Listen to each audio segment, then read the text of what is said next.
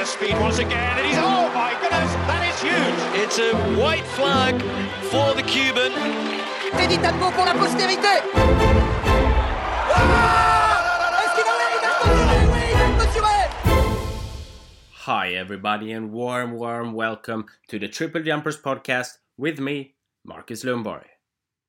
Before we start today's episode, I have some news to tell you about.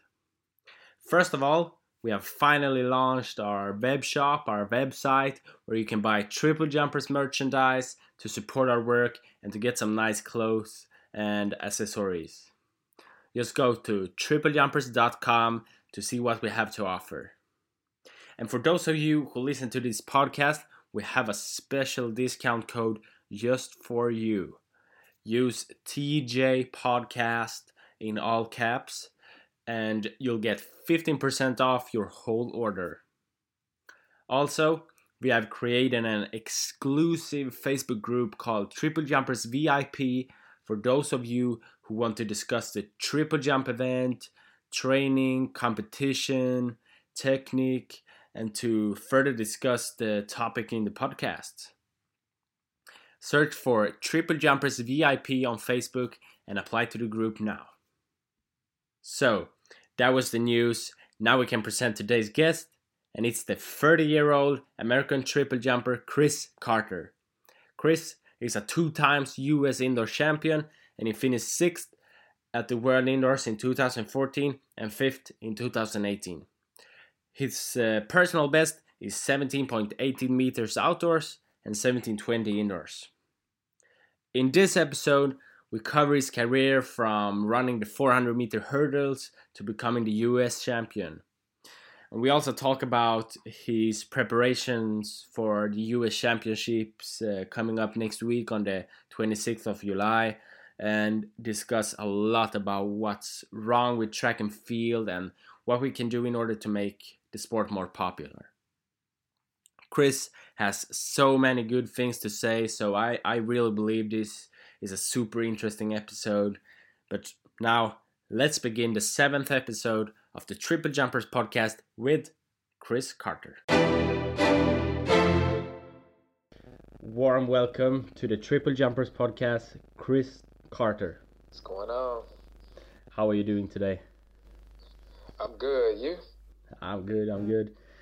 Okay, so the season is underway and the US Championships is coming up next week. How has the first part of the season felt for you, and how does your body feel ahead of the Nationals? So we're talking about season remarks. Not very good at all. It was probably one of my worst seasons leading up to the championships. But I don't feel bad about it because my body is in good shape.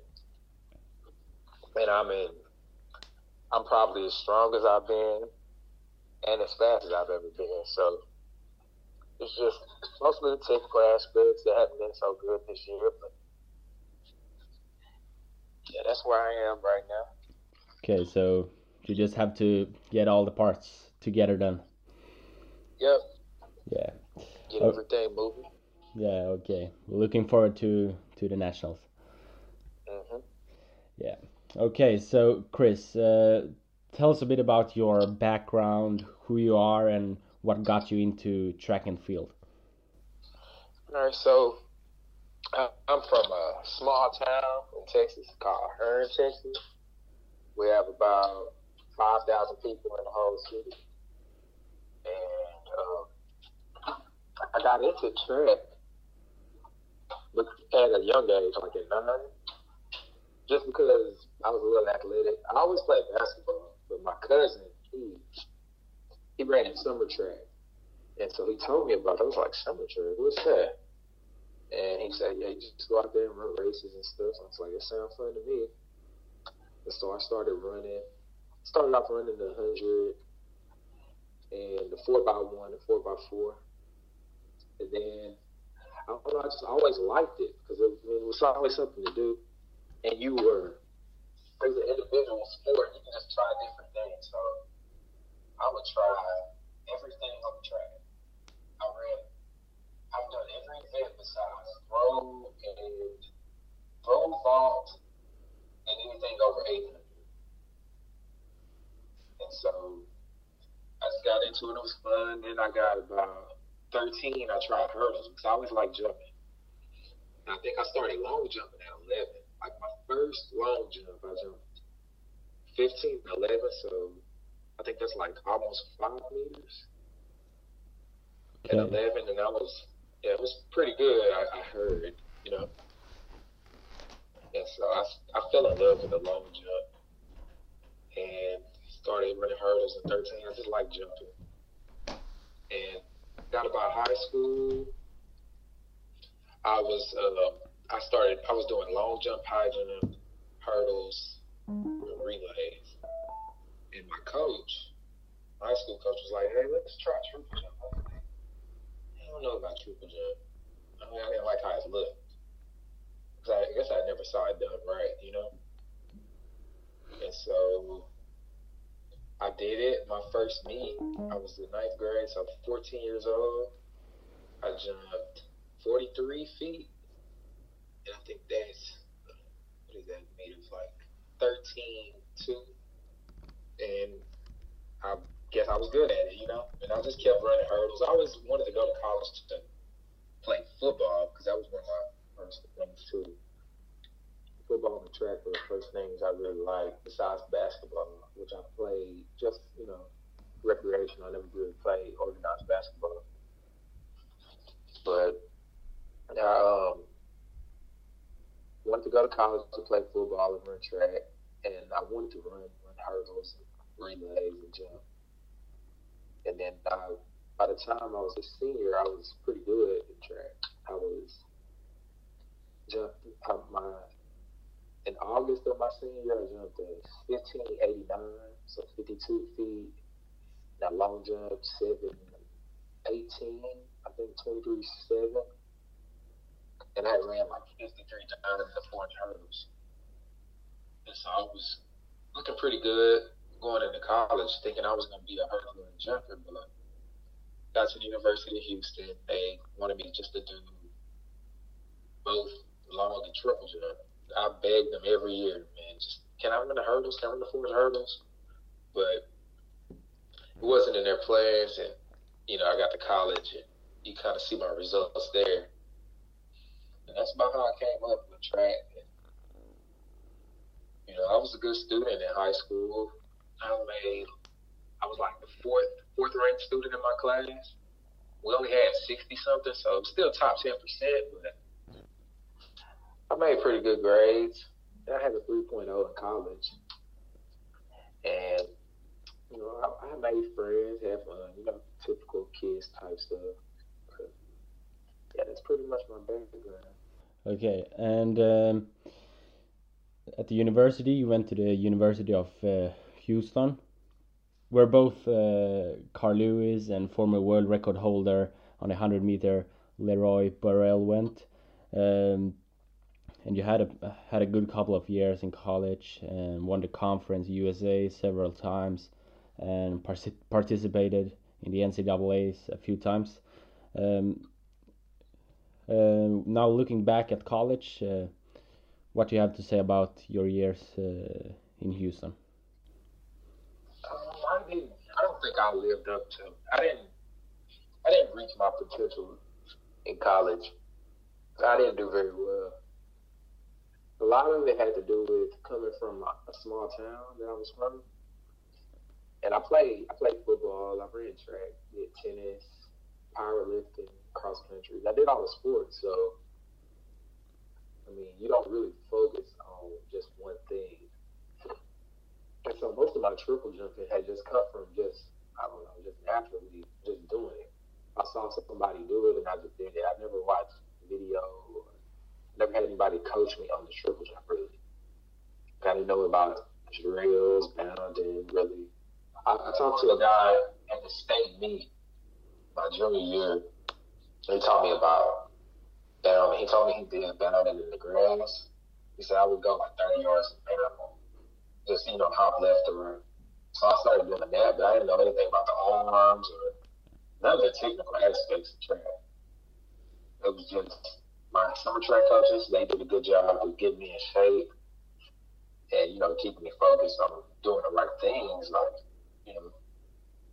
going to sleep at night and eating right. But a lot of the technical aspects I had no idea about. And I still to this day haven't seen myself triple jump in high school. I wish I could get a video of it. But regardless, I didn't know any of the technical aspects. And when I got to college, I would say I was kind of overloaded with a lot of the technical aspects and trying to do all those things, and it stiffened me up a lot, and I lost a lot of confidence too. Just hearing different words that I had never heard before, trying to execute that at full speed without any drills or anything like that, and I didn't adapt well. I was more of just a go out there and do it kind of guy. And I didn't adapt well. My freshman year, I jumped like 15.4 or 3 or something like that. And I jumped over 51, which is 15.5 like a few times in high school. So I underachieved, and my long jump was lower than my PR too. So it wasn't very well. And then my sophomore year, I did a little bit better. I jumped 16.34 and 7.1 or 7.2 or something like that. And it wasn't injuries or anything. I pulled my hamstring as a sophomore, but it wasn't injuries or anything that held me back. It was just I didn't understand the base work of triple jump and long jump. I didn't understand how the mechanics worked or the body positions or what kind of work needed to be done. Because as a junior, I went right back down. I jumped 15.8 at best, 15.9 at best. I won the conference, but the conference wasn't very competitive. Going into college, I expected to be, on the national level because in high school I was, but I just never really achieved those things. And not running as much as I did in high school, I think that kind of messed me up too. I really just underachieved. But my senior year, I worked with Coach Burrell, and I started learning about, how to do drills, how to execute certain things. And I jumped 1670 indoors and 7.5 indoors, and then outdoors I jumped 1686 and 768. So the very last meets of my college career were good, but those are just highlights because the process I didn't really develop like I think I should have. So college wasn't really what I thought I was gonna do. I didn't do as good. Okay. But I learned a lot. Yeah, and you still left college doing pretty decent results, and when you left college in 2011, you finished 4th at the U.S. Championships and made your first appearance in the national team when you finished on 6th place at the Pan American Games. Describe the feeling of representing your country for the first time. Oh man, I couldn't believe I made the team. I almost made the world team. It was crazy.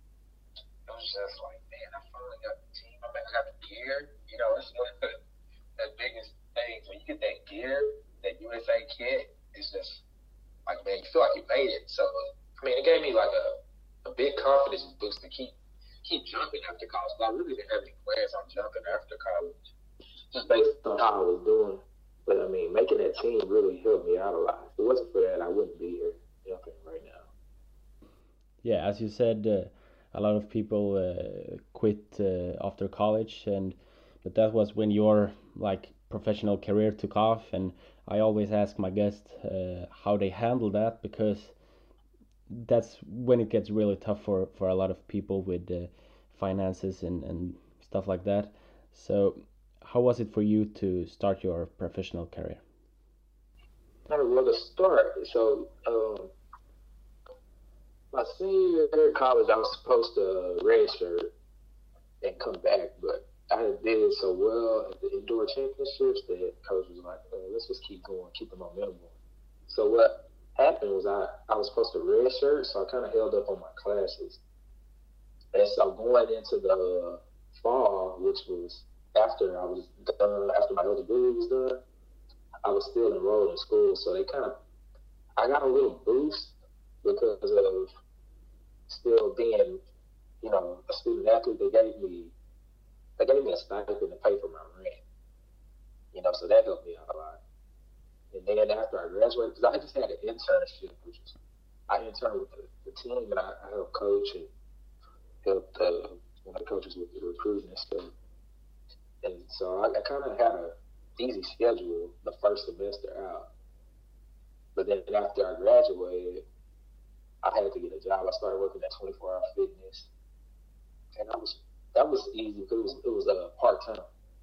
So I would go train. I would train in the morning at 10 or 11, and then after I got done, I would go and train a few clients. And I stayed with 2 other roommates, so my rent was like $350, and I had a car that I bought as a freshman that was already paid off, so my bills weren't that high. And so it wasn't as bad because I was making a little bit of money, but going into going to get closer to the Olympic trials, clients started not coming as much, so I had to go out and look for people to train. And then money was always like an issue. And so I started training people, and I was cutting hair, which is why my name is Carter Cuts on my Instagram. And I started cutting hair a lot more, and that helped me out a lot too. Because I always cut hair through college, and just cutting hair, that helped me have a lot more funds to support my dream. And so, after 2012, I didn't do well, and I was like, I think I'm just gonna stop this track thing because it was just like college. And I was like, I think I'm gonna get a job. And I had a friend who's a former teammate. He told me about this private school. So I started working at the private school. It was an easy job, just like 2 or 3 hours a day. And then I would coach track during track season. And I was still training people and still cutting hair. So, I was busy. Like, just most of the time I spent was trying to make enough money just to support this because I had no idea about contracts. It wasn't likely that I was about to get one, but I knew that I had potential. And so once I got my money straight with the cutting hair and all those other things, I started training on my own because I just didn't want to. If I wanted to do it, I wanted to do it how I wanted to. So I started training myself, and then I ran into Walter Davis, one of the greatest triple jumpers. Yeah. I ran into him at the indoor championships, and he looked at me. He could tell like I didn't really know what I was doing. He was like, "Hey man, you want to get some sessions in? I can help you out." I was like, "You can help me out? I would love that, man. Like, yeah, I'm coming out. Whenever you can come, I'm coming." And so I was still doing all that working, but I would get, just a session in with him like once a week or maybe twice a week in 2013, starting in like April. And then I started working with a sprint coach too, who coached some regular sprinters. Like, I think I started in March. And so indoors, I jumped 16, 15. And then while working and doing all of this, and then I started working with the sprint coach at Walt. And I jumped 1668 at a meet at LSU. And then my friend, Tyrone Smith, long jumper from Bermuda, PR like 835, he talked to an agent about just getting me into a meet. And so I got into the Beijing World Challenge. And I went 1660 something, got second. And, my confidence started getting up, like, hey, I can do this. I can compete on the world stage. I got second at that meet. And then I ended up jumping 1692 at the championships in 2013. Everything was pretty good. And then after 2013 and your first international meet in Beijing, at the indoor season of 2014, After a couple of fourth places at the U.S. Champs, you stood on top of the podium for the first time with your first 70-meter jump ever, 17.50 meters. And you also secured your place at the World Indoor Championships in Poland, where you finished 6th. After an indoor season like that, you can't be disappointed. No, that was. I knew I was on my way then. I just knew I was going 1760, 1770 come like soon. Cause that fall after 2013, I cramped up in 2013. I had cramps at the outdoor championships, so I didn't really get to finish the meet like I wanted to. But I knew I had a lot in me. And so that fall, I worked out, and me and Walt, we started. Well, let me go back a little bit. So after, jumping at it, I'm like, this is my plan. I'll keep working with my sprint coach and keep going and seeing Walter like maybe once a week. But the job I had at the school, they didn't have that job anymore. And I was just getting tired of like struggling so hard to make money that I just kind of like, man, I'll just have to teach at a high school because they had this consistent money and I'll get the summers off, which is what I need. And so when I started teaching at the school, I didn't really want to start because I knew that would kind of take away from my professional sports, which is supposed to be professional sports career. And I knew it would take away, so I ended up not being able to work with my sprint coach anymore. But I was still able to meet Walter like in the evenings and train like once a week in November. So everything was going good. And we worked and I got to win the championship. We were good. Like then after the World Championships, he also has a life. I can't pay him because I don't make any money. So his job required him to travel a lot. And so with him traveling, I was still kind of new to actually triple jumping, right? And, being at the elite level. I wasn't able to see him because his job required him to, travel for a month at a time. And I kind of got out inconsistent. And then I hurt my back in the weight. So, yeah, that outdoor season was a little disappointing. That's why I didn't go to the outdoor championships that year. I was hurt. Yeah, okay. But you still were invited to a lot of international meets during that outdoor season. And what is it like on the circuit? Are you friend with your competitors, or is it a lot of trash talking, or how is the climate? Well, when I first got on the circuit, it was because I think Will, he was hurt or anything. I can't really remember, but I didn't see him much. And I would see Christian, and those were like the only people I knew at that time. And Omar Craig, I would see him every once in a while. Those are the people I knew. So with the Europeans and people from the Asian countries, I didn't really talk to them as much because we don't speak the same language. I like the trash talk, We would see each other, and it was when I first got on the circuit. It just wasn't as fun, and it was kind of like I was by myself. And it was a little different. So like, if you would go to maybe a European permit meeting, it'd be maybe 2 or 3 jumpers that would jump high 16, 17. And then there would be a few of the locals. And so it would be, I don't know, how would I explain? It just wasn't as fun because I didn't get to see like some of the people that I watched on YouTube and, compete against some of the best. But after like 2015, the circuit just changed a little bit. It wasn't as many meets, but it was a lot more competitive, and I would start getting to know some of the people I competed against. I know I met Kara Hoffman from Poland, and I would jump against like Ben Dong and all of those people. And so it's like, okay, now these are my competitors. Now I need to go and, handle business. And it would, you would start watching the meet while you're jumping, and you could tell, okay, he's looking a little off, or he's looking a little on. Let's bring it. Or maybe the meet wouldn't be as competitive, and it just wouldn't be as fun when it just wasn't as competitive. But after the meet, it wasn't as much trash talking, prior to 2016, but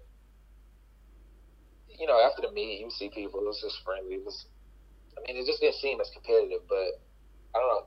2016, I got my confidence up, and I would be trash talking a lot of my opponents. Like, it didn't matter who it was. My confidence was there. I would talk noise, and just the noise talking. It wasn't to demean people. It was really just to make them come to their best level. And if I can get you to rise to your best, then you can help me rise even higher than I am.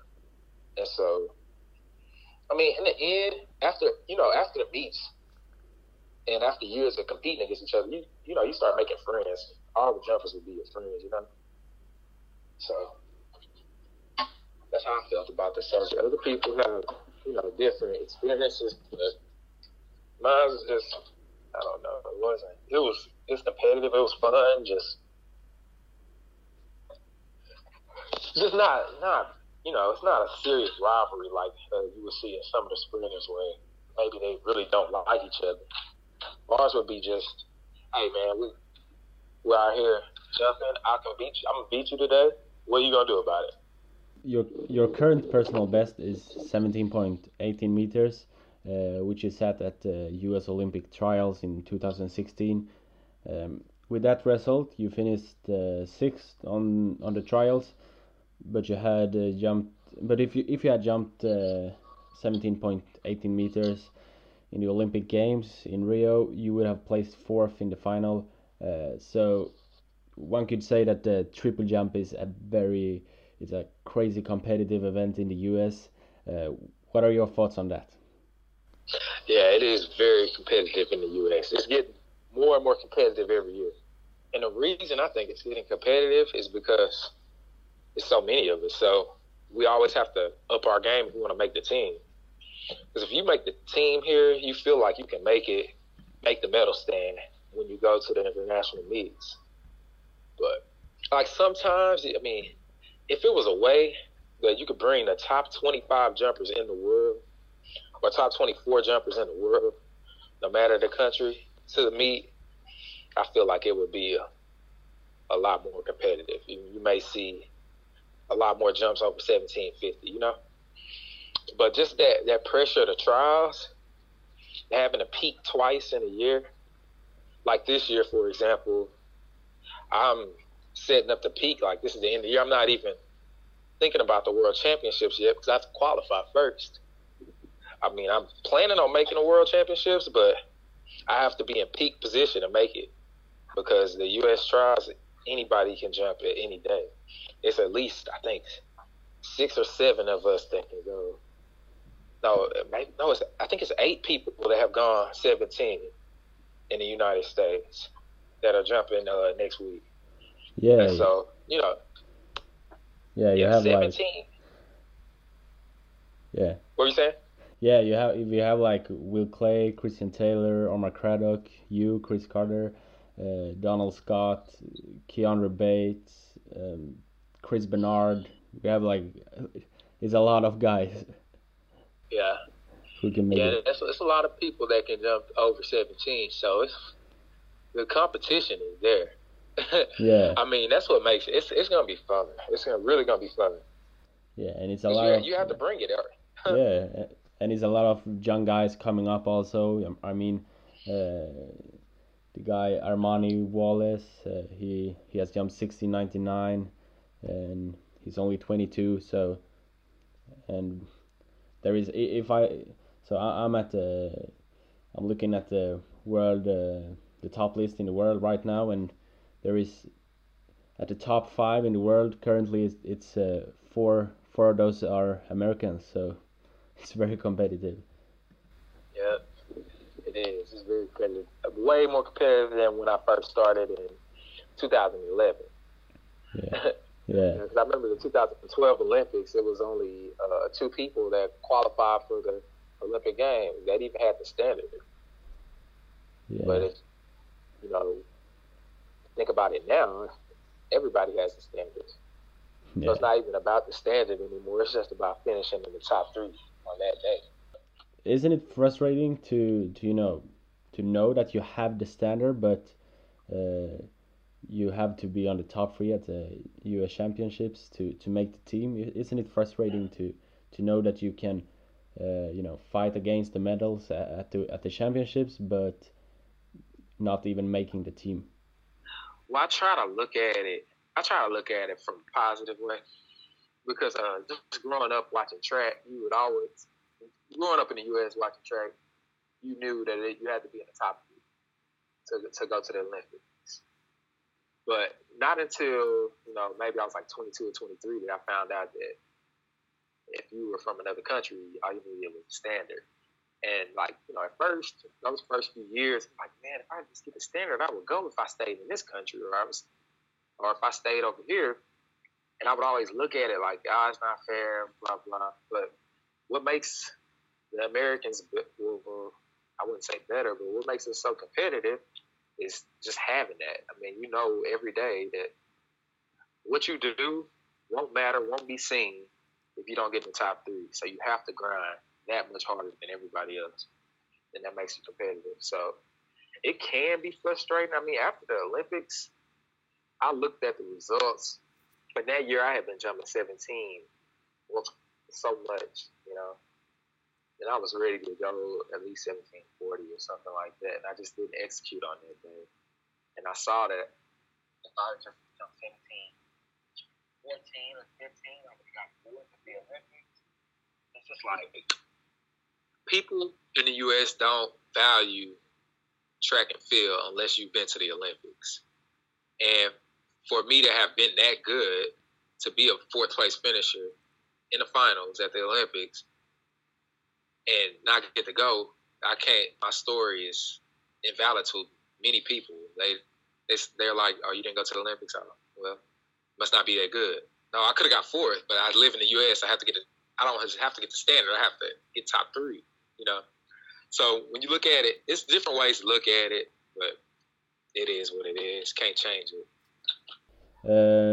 Have you ever thought about competing for another country? I know Troy Doris has changed country, for example, and have you ever considered competing for another country to make the team? Oh, well, when I first started, yeah, I really did, because some of my teammates in college, they switched over, and I thought about doing it, but I don't have any family members in any other countries.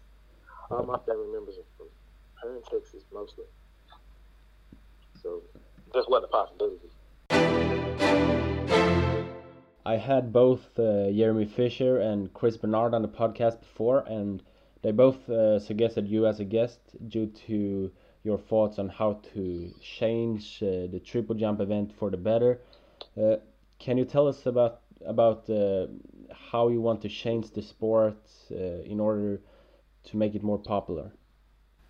Well, yeah, that's my biggest thing. I've been, since 2012, because I majored in sport administration, and, we study sports and history of sports, and you look at a lot of sports, and a lot of what makes a sport popular is the fans, right?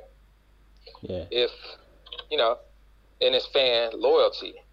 If you look at the Dallas Cowboys, American football team, they haven't been to the Super Bowl in over, 20-something years, 25 years? They haven't been to the Super Bowl, but they still have diehard fans.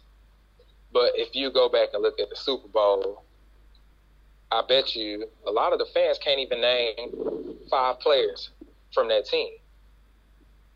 I was a Dallas Cowboy fan. I know it was Troy Aikman, Emmitt Smith, I think Deion Sanders, and Michael Irvin.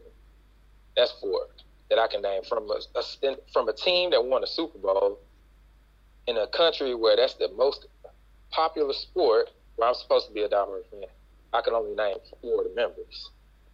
My point is, people don't remember the individuals. They remember what's important to them and what they can represent.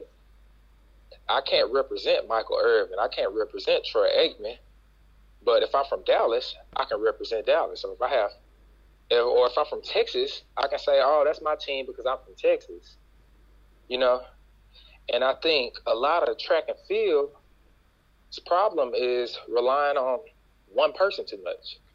When Usain Bolt left track, I would read articles, oh, what's track going to do now? Usain Bolt's gone. And I'm like, that's ridiculous. Why are we dependent on one man to carry a sport? A whole sport that's very competitive, very fun to watch, that has the most high school participation in the nation. But I just read an article that showed that high school students compete in track and field the most out of all sports. How is a sport that big going to depend on one person to make it successful? And so, like, my idea is in college, there are teams. In high school, there are teams. In the professional world, there needs to be teams. You cannot, for a sport like track, you cannot just rely on one person. You can't, because right now, we're searching for stars. You cannot search for stars. Stars are going to last for so long and then they're gone. People need something that they can follow, that they can fall in love with, that their kids can fall in love with. People born in the 70s or 80s may love Michael Jordan, but people born in the 2000s, 90s, they love LeBron James. But that's just one person. People are not going, over the generations, you can't hold on to Michael Jordan. He's gone. You need a team to hold on to. So my thing is, we need to get teams. We need to start having teams competing for points, world records or world records. That's not the goal of track and field. Yes, the goal is to run as fast as you possibly can. But if every time I watch a track meet and the goal is to break a world record and I watch a track meet, they don't break the world record, guess what? I'm disappointed. I'm like, oh, man, they suck. They're not fast because they didn't break a world record. Or nobody jumped 18 meters today. Oh, it wasn't a good meet. No, it was a good meet. Maybe the conditions weren't that great. But when you have teams, oh, man, he pulled it out for his team. People have something to go for, you know? It's just you have to get fan engagement. That's one thing, is to change the structure of the sport. And then another thing, this is a whole process. I could talk to you about it all day. But another thing is like with the auto layup, like with appearance fees. Like the appearance fees, nobody knows how much they are. And so it's just a lot of certain people get money, and now the meets don't have the money to pay for everybody to come. Some people get $700 to fly from America when the ticket is $2,000 because you're paying somebody else $50,000 just to show up that might get hurt. I mean, what is that doing for the fans? You know what I mean? It's doing nothing for the fans. Yeah. You want to get the best people in there at all times. And, to start it off, we got to have a set league with, maybe minimum marks and have these people compete against each other at all times. Like, we could start it off with an A, B, and C league. You take the top 10 in the field events, and you take the top 8 in the running events, and you put them in leagues, I would say 16 and 20, and you alternate them between meets. So if you're in the A league, it's 16 people, right? Yeah. 1 week you may race against this group of 8. Next week you may race against the next group of 8. Same in the field events. And then you would cut, because I hear so much about field events take up a lot of time. We could cut down some of the attempts, but not cut down some of the people. We could go maybe 2 attempts in one reorder in one final, or 3 attempts, reorder in one final. That'll save a lot of time. Don't cut people out. Don't cut events out. That doesn't make sense. Because in football, you don't cut out the linemen because there's too many people on the field. It doesn't look fun. And that's changing the sport.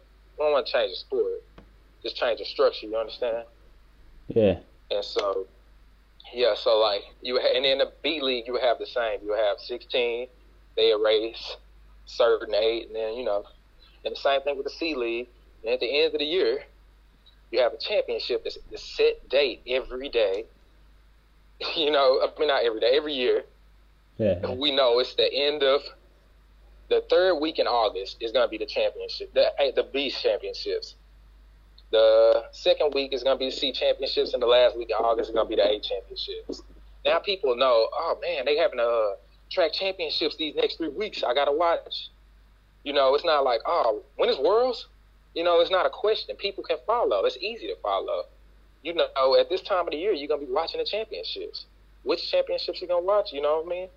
And then the Olympics and World Championships will be after that every time. So it would just be a scheduling thing, but make sure that the championships are always at the same time, same weekend, And then we eventually, from those leagues, then we start forming teams for different cities. And when you form the teams, now guess what? People can buy merchandise. I can buy a Houston Speed City T-shirt or Air Houston jump shirt, whatever you want to call the team. And I can buy Air Houston backpacks, Air Houston headbands, just like my favorite jumper wearers. Everything has a brand. And now Nike and Adidas and all of them, they can sell more gear. And now we're making more money. That's what makes sense to me. But it just has to be heard, and people have to buy into change and believe in change and understand that what we're doing right now is limited because it's not stable. It's clearly not stable. And people have to be willing to change. But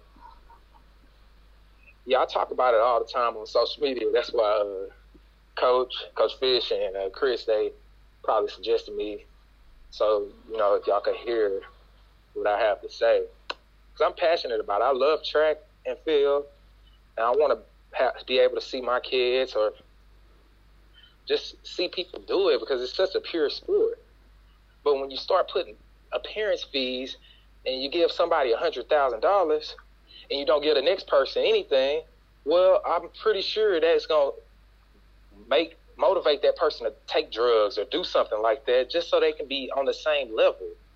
But when you have a league and you have everything out in the open and you have salaries, then people are less inclined to do that type of stuff because they're comfortable making money, and they doing it for the love of it, not because they need to survive because somebody's eating a feast and another person is on the ground begging for crumbs, And pretty soon you keep doing that, we're gonna have one king and everybody's begging for crumbs, and that's third world country. Not to bash anybody, but that's the way it is. It's usually corrupt and stuff like that. And if we keep operating like a corrupt country, we're gonna have a poor sport that's gonna lose itself and lose the engagement. It's not gonna make any money. And it's gonna be over. And it's like one of the greatest sports ever created. In my opinion.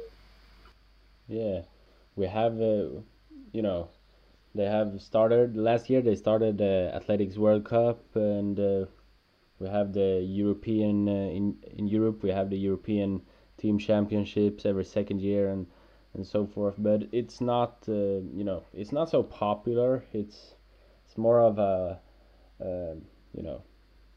at this stage it's more of a what you would say in America. I think the Pan American Games is not as popular as the World Championships and those stuff. So I think it's on that level. So I think it's good thoughts, and we have to raise we have to raise the popularity of those championships as well, and as you say, probably make those leagues and teams to share on, and to make the sport better. Yeah, we do. We have to give people something to identify with. I mean, yes, everybody can identify with the country, but to be honest, people in the U.S., I can only speak on they believe the U.S. is best in track. So when we lose, we did bad. It's not, China was a better relay team or something, just a random example. Or maybe that's that distance runner from Great Britain was just better. No, we lost because that's the perception in the U.S. And it's boring when you know which team is supposed to win. And when they only do that thing they do is just keep medal count, and the medal count doesn't really tell you, you won the Olympics. It's like, well, I mean, yeah, we did good in the relays, we did good in the sprints, but it's not like, hey, we won, you know? And making a league and with different teams, multiple teams, people can feel like they won. Because you want people, you're not doing this for yourself. You're doing it for all the people who are watching you, motivating people. And if they can't identify with it, then why are you doing it? You know what I mean? And when we can figure out how to do that, then we're gonna be able to make the money that everybody wants to make, and we're gonna have the TV ratings and all of that stuff, and we're gonna market better because every people are interested.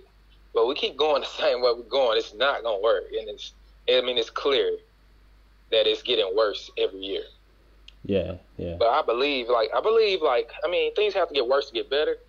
And I talked to a few of the other jumpers, and we're all in agreement that we need to change some things.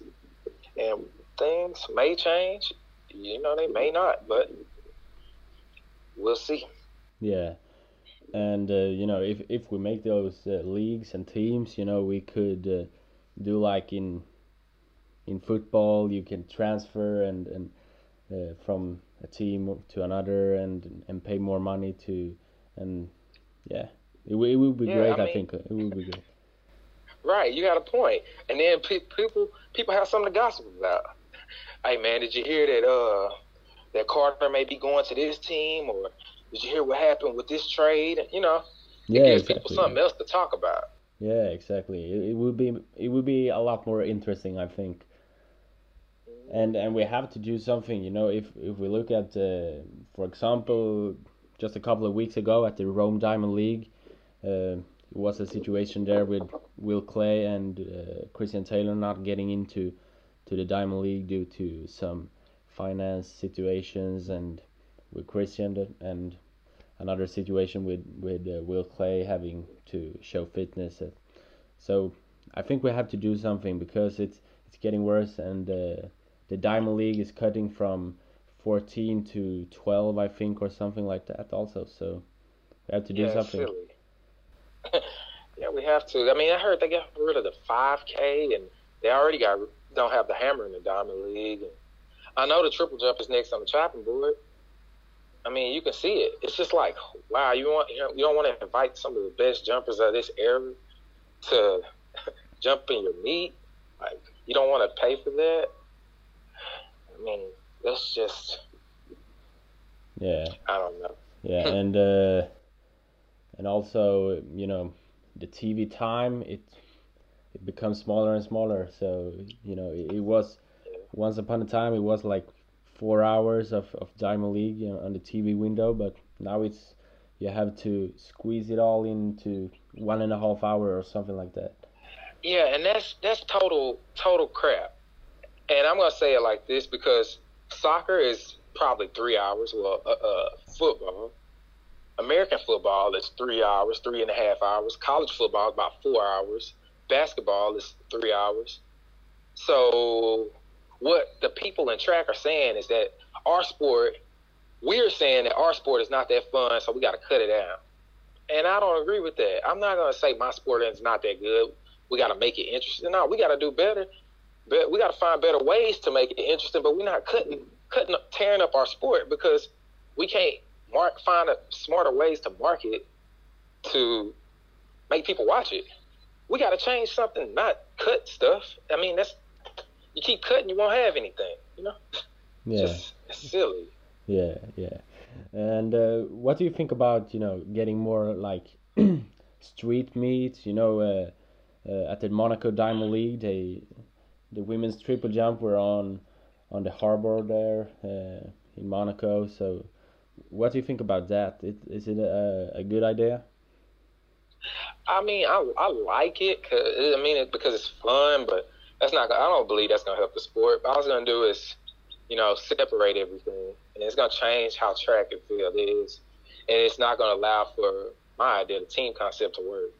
When you start separating everybody, some people get street meets, some people don't. What about the javelin throwers? How are they gonna? They can't compete in the street. Where are they gonna compete? Yeah, exactly. Yeah, it's like. I mean, what happens is triple jumpers start only looking out for triple jumpers, and sprinters only look out for sprinters. I mean, we all need to look out for each other. Yeah. We don't need to let it be torn apart because terrible marketing. Right now, you talked a bit before about you training a little bit with Walter Davis. Who are you training with right now? Are you training alone, or do you have any coach? Well, this year I've been training alone. I had people come out and watch technique days on occasion. Lately, I think 2 or 3 weeks ago, I went out to the training center in San Diego, Chula Vista, to train with Will Chris Bernard. Sorry, Will Chris Bernard and Omar and Coach Fisher, and that helped a lot. And so I trained out there for a little while. I actually did training and technique out there.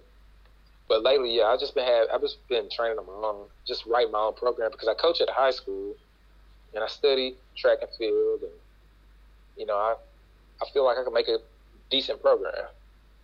Okay, and right now you're preparing obviously for the U.S. Championships next week. How does a training week look like leading up to a big championship for you? Well, what I like to do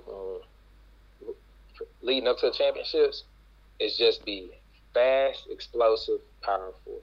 So, beginning of the week, I would do approaches, but I would do a few of them full out, and then I would do some short sprints, 95 to 100%, and then do some weights, certain type of weights that are going to reinforce those movements I just did on the track. And then come back the next day and do a jumping session. So do a few short approach jumps. I did one I posted on Instagram yesterday. Yeah, it was 12.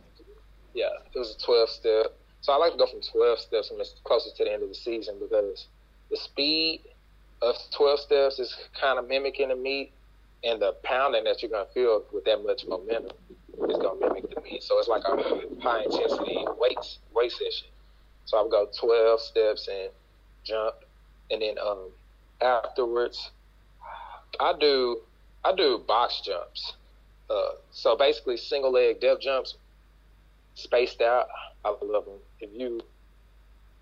I haven't posted it because I don't set my tripod out to record it, but I do those. So those are like another weight session kind of, but I don't do weights after. I'm a little different. I kind of phase my weights out towards the end so I can be a little bit lighter, but I stay kind of heavy on the plyometrics so that I can still have the speed with it. You understand? You know what I mean? Yeah. Yeah, so my weights hadn't really been as much lately. I go in, I may do some hang cleans. I don't know how much 225 pounds is in kilos. I'll do a few of those. I can check it out. It's 102 kilos or something like that. Yeah, I would do that a few times fast. And then I would be done with that. And maybe some squat jumps, weighted squat jumps with 135 pounds, so maybe 50 kilos. No, not 50, like 70 kilos. Yeah, something like 65, 70 kilos or something like that. Mm-hmm. Just so I can stay explosive and not put on the weight. Yeah. And then, I'll take more rest because at this point of the season, you're not going to really get better. You can get sharper, but you won't get actually stronger. You just want to maintain what you have and keep it very sharp. take a rest day. Like yesterday, I did, some mobility, some things to improve my range. Not really improve it, but make sure my range of motion is good. And then I did some yoga, also range of motion. And being a triple jump, you don't have the luxuries that most have. And so not able to get treatment, it costs a nice amount of money. So I was able to get treatment on the normal, so I would do yoga for that. And then today was like a full rest day, and then tomorrow I'll go kind of meet style and do some sort of some full approach runs, short approach jumps, very light on the plyos and sprints though afterwards, and then rest, and then kind of repeat that same week next week, but cut it down in half so that I'm fresh and ready to go. What day are the triple jump at the U.S. champs? It's Friday. Okay. Is it Friday 26? Is the qualification on Friday or is it a qualification at the U.S.? No, it's not. In the U.S., we just have unless it's Olympic trials, it's just straight finals. So okay. 3 and 3. Cool. And during the competition day, do you have any special routines that you do to prepare for the competition? Well, yeah, I wake up, eat breakfast, and then I'll do a shakeout. And on the shakeout, I just kind of get my mind right. I go through my jump. I picture myself where I want to jump. I may even do like some small jump drills, just so my body is woke and understands what I'm going to ask of it later. And then after I do the shakeout, I'll, kind of move around a little bit. I don't want to sit down too long. I'll lay on the floor, get my back straight, make sure I don't feel like I'm still in the bed. And then maybe walk to a store or something, get a Red Bull, come back to the hotel, just take my time, listen to some music, look at a little bit of video, and then take a shower. Well, I'll lay my clothes out. I have to lay my clothes out that I'm going to compete in. Yeah. And then take a shower, and then head to the track. Yeah.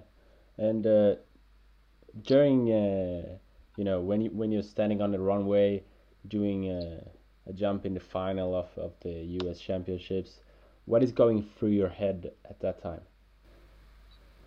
Man, what's going through my head? So, on my first jump, I'm just going to be straight honest. Like, I don't want to move. I get the adrenaline is just going so much, I don't even want to move. Like, I want to jump, but I don't want to move. My body doesn't want to move. And so, all I can do is just think about what I'm going to do, like, step by step, literally. Like, I may even count out loud, because I count my steps as I run down the runway, and each step means something to me, because I practice it, I go over it in my head. And so all I do is just count my steps all the way through and just visual see where I'm looking. I look at the track, and then I look towards the board, and then I look beyond the board as I'm counting. I don't think about that, I just count. And I'm just going. And that's about all that's in my head. And I may look at the performance board to see where everybody is, but I tend not to watch anybody jump because everybody jumps differently. I kind of tend to jump like people if I watch them, just from how I practice. And I don't want to see a bad jump and then go, mimic it almost. Yeah. So to stay in control, I just stay in my zone, stay in my lane. And then at championships, that's when the trash talking comes out too. So me and Omar, we always talk trash to each other. We good friends and stuff, but come championships, it feels like we're about to fight each other almost. Cause we both want it bad. And so I'm talking trash to him, and I'll see somebody else and I'll talk trash because I'm serious. I'm ready to go. I'm ready to just unleash. That's what I love about the championships. You can just go and just be in the moment. that's the moment you've been like thinking of for months. Because my season hasn't been good, but I mean that doesn't even matter. All that matters is these championships, and it's all I've been thinking about, you know. And I'm sure everybody else is too. And so it's just like I'm just out there hungry. And so I will talk trash and I mean it, and I want you to feel it. And I want it to like bother you, you know, because I want to feel like I'm in control of everything, you know. Yeah. It's all fun and games, but it's just I love the intensity of it. Okay. And that's what people watch sports for. Okay, so we also have a few questions from our Instagram followers. Mariko Morimoto wants to know what the most important thing is in the triple jump, according to you. The approach. If you can't run, you can't jump. Yeah. And so that's something I've been working to perfect because, or not even perfect, just to be consistent with. Yeah. Because if you can't run down the runway, you can't jump very far. Yeah, exactly. And then Fredrik Bjorkquist wonders how many jumps you do on a average session. Average session, maybe like, it depends. So like 12 steps, no more than 6. And then if I go maybe like 8 steps, I may do like 6 to 8. Anything other than that is just however I feel. Yeah. Do you do more than you do like multiple bounds, like 5-step bounds or those drills? Also? Yeah. Yeah, Okay. I'll warm up with you know, single leg left, single leg right, left, right, right, left. Yeah. And I'll do those from like a slight jog in. And I'll do maybe 2 of each exercise before jumping. Okay. And then Luke Parker wants to know if triple jump always has been your favorite event. No. In high school, I liked hurdles. I liked triple jump just because I was good at it, and I like jumping, but I like the 400 hurdles the best. That was my favorite event. But now, yeah, triple jump is my favorite. It's so pretty. Okay, so we'll come to the last question now, and that is, who do you want to see as a guest in the Triple Jumpers podcast?